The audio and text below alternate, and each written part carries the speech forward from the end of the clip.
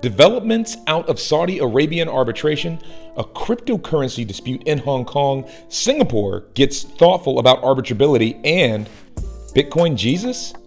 All this and more on this week's episode of Disputes Digest.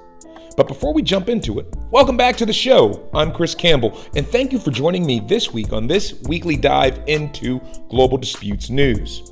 And if you enjoy the show, I'd greatly appreciate it if you left us a review and share the show with a friend or colleague. Okay, let's jump into it. In the grand scheme of human enterprise, institutions like the Saudi Center for Commercial Arbitration, SCCA, are the unsung heroes. They provide the framework, the guardrails, if you will, that allow businesses to navigate the tumultuous seas of commerce. It's a classic tale of structure meeting ambition, a theme we're all too familiar with. And that brings us to our first story of today. And this narrative has a new protagonist, Mr. Ziad Qasim. Mr. Qasim is a seasoned lawyer and has just been appointed as the new CEO of the SCCA. His credentials are, for lack of a better term, astounding. Mr. Qasim's experience and knowledge qualify him as an expert in knowledge and leadership that are cornerstones of such institutions. What's even more interesting and compelling about the broader narrative is a sense of evolution or reaching beyond national borders that this appointment signifies. So, the SCCA has also approved a strategy to enhance its international presence. It's a clear indication of its desire to establish the SCCA as an international hub for dispute resolution. It's the classic tipping point, a moment of critical mass, the confluence of a dynamic new leader and a bold outward-looking strategy might be just a catalyst that is necessary to propel the SCCA into the global limelight. I'm reading all this, of course, as inspiration from its own press release, but it's an interesting point. And as is often the case, change is brought not just by individuals or one strategy, but it's also powerful synergy for both. Mr. Qasim's appointment and the SCCA's vision to go global could be the start of a new chapter in Saudi Arabia, not just for the SCCA, but for commercial arbitration as a whole in the region.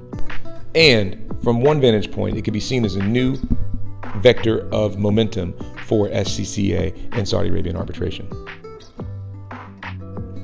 Then from there, let's go to this next story and start with a little thought experiment. Picture this. You're mediating a disagreement. You come to an impasse. The two sides can't make amends. And then you walk away from the arbitration or the mediation, and the next thing you know, all of a sudden your last offers are now public knowledge. How did that happen? How could it happen?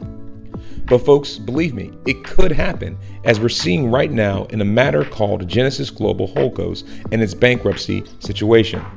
It's a lending and borrowing service for digital assets and fiat currency, and it's filing for bankruptcy to, quote, maximize value for its creditors, end quote, and to restructure its pretty hefty $5.1 billion in total liabilities.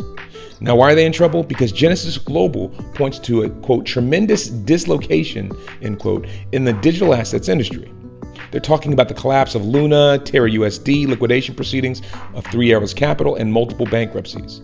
These events shook investor confidence, and Genesis Global's business took a major hit. It was so bad they had to stop all lending and borrowing last November. Then in January, they filed for Chapter 11. Now, they've been negotiating with creditors and have been on a basic restructuring framework, but they've hit a snag, hence the need for a mediator. They're hoping mediation can help everyone come to an agreement, and they want a bankruptcy judge from the Southern District of New York to do the job. And that's when we get to the crazy part. The final mediation proposals were made public in a public filing. Were made public in an open court filing. And you've got to think, how did we get here? What led to this bizarre arrangement? There must have been some serious discussions and debates to reach this point, or maybe it's just a creative bit of legal strategy. It's a wild, wild world out there, and all we'll have to do is leave this one open for now, and we'll come back with further developments as they arise. Next, let's hop over to Singapore, where there's an ongoing conversation about interpreting arbitrability. You see, in the world of international commercial arbitration, a novel approach to arbitrability has emerged in the Singapore Court of Appeals in its decision Anupam Mittal versus Westbridge Ventures Investment Holdings. That case is an intriguing mix of English and Singaporean law and helps unpack the issue of arbitrability, a question of whether a dispute can be referred to arbitration, and in particular, what law governs this at the pre-award stage. Middle, the founder of an online matrimonial service, found himself in a bitter dispute with Westbridge, a Mauritian private equity fund that held significant shares in his company. The root of the contention was Westbridge's alleged contempt to oust Mittal, a minority shareholder, by selling its shares to a third party. This led to Mittal accusing Westbridge of minority oppression in the National Company Law Tribunal in India, NCLT proceedings. Westbridge argued that this was a breach of the arbitration agreement and the shareholders' provision, which stipulated that disputes would be settled through Singapore-seated arbitration and not anywhere else. Here lies the crux of the matter. What law should determine whether a dispute is arbitrable at the pre-award stage? Middle argued that it was Indian law under the claims of the minority oppression were not arbitrable. The Singaporean High Court, however, deemed the dispute arbitrable under Singaporean law, granting Westbridge a permanent anti-suit injunction. The Singapore court held the ruling but arrived at this conclusion via an unorthodox rule, applying what they called a composite approach. In essence, both the law of the arbitration agreement and the lex fori were considered relevant. This approach diverges from other jurisdictions like the USA, Switzerland, Holland, Belgium, Italy, Austria, and Sweden, which apply the lex fori at the pre-award stage. This decision marks an exciting new direction for international arbitration with regard to this topic, one that synthesizes the law of the agreement with the lex fori, preserving the public policy imperatives for both. It also makes us question the balance between party autonomy and national policy, and hints at the importance of careful drafting of arbitration agreements. As the world grows smaller, the nuanced discussions of law and policy become increasingly pivotal, and we'd all do well to keep our eyes on Singapore as it continues to push the boundaries.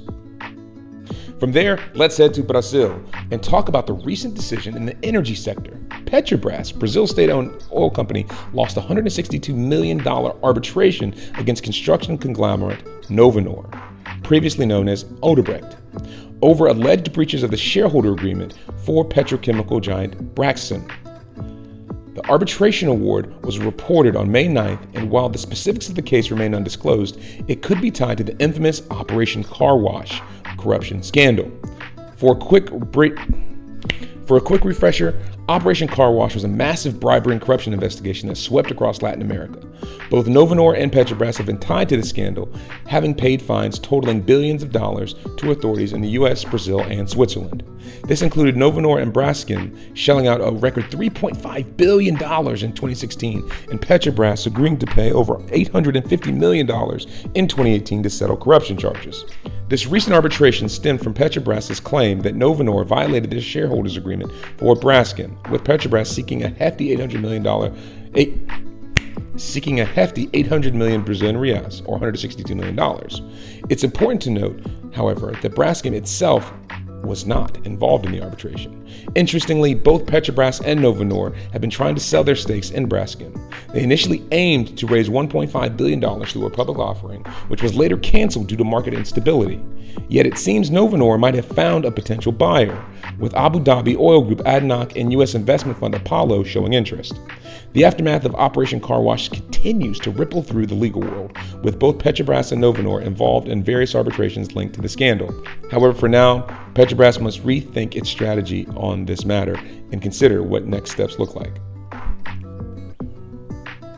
Then for our final story of the week, we have a story about renowned investor Roger Ver, often hailed as Bitcoin Jesus, who was embroiled in an arbitration dispute involving CoinFlex, a now bankrupt crypto exchange.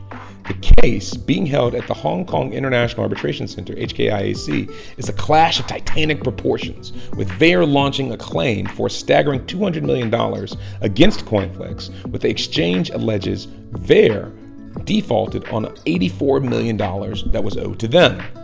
CoinFlex, a Seychelles-registered cryptocurrency exchange, found itself under a harsh glare of financial instability last year when a significant investor, later revealed as Ver, allegedly failed to repay its debts on account.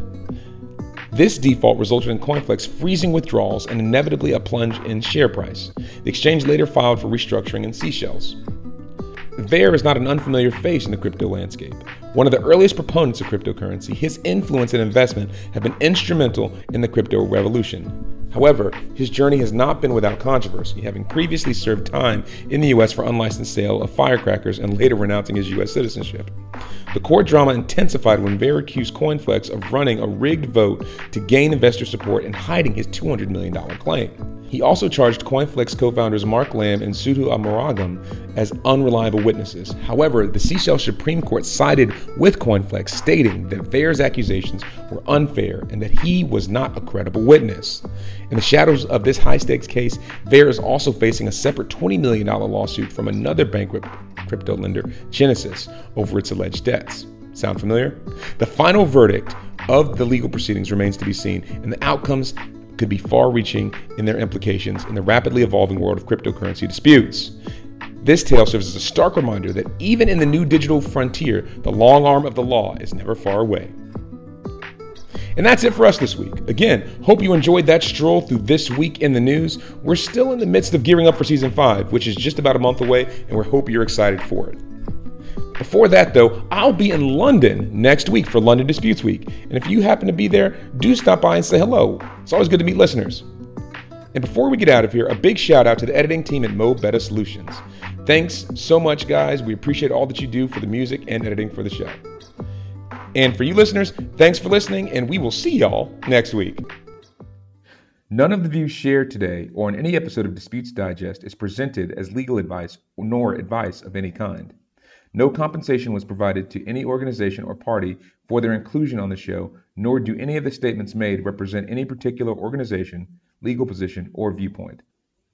All interviewees or organizations included appear on an arm's length basis, and their appearance should not be construed as any bias or preferred affiliation with the host or host's employer. All rights reserved.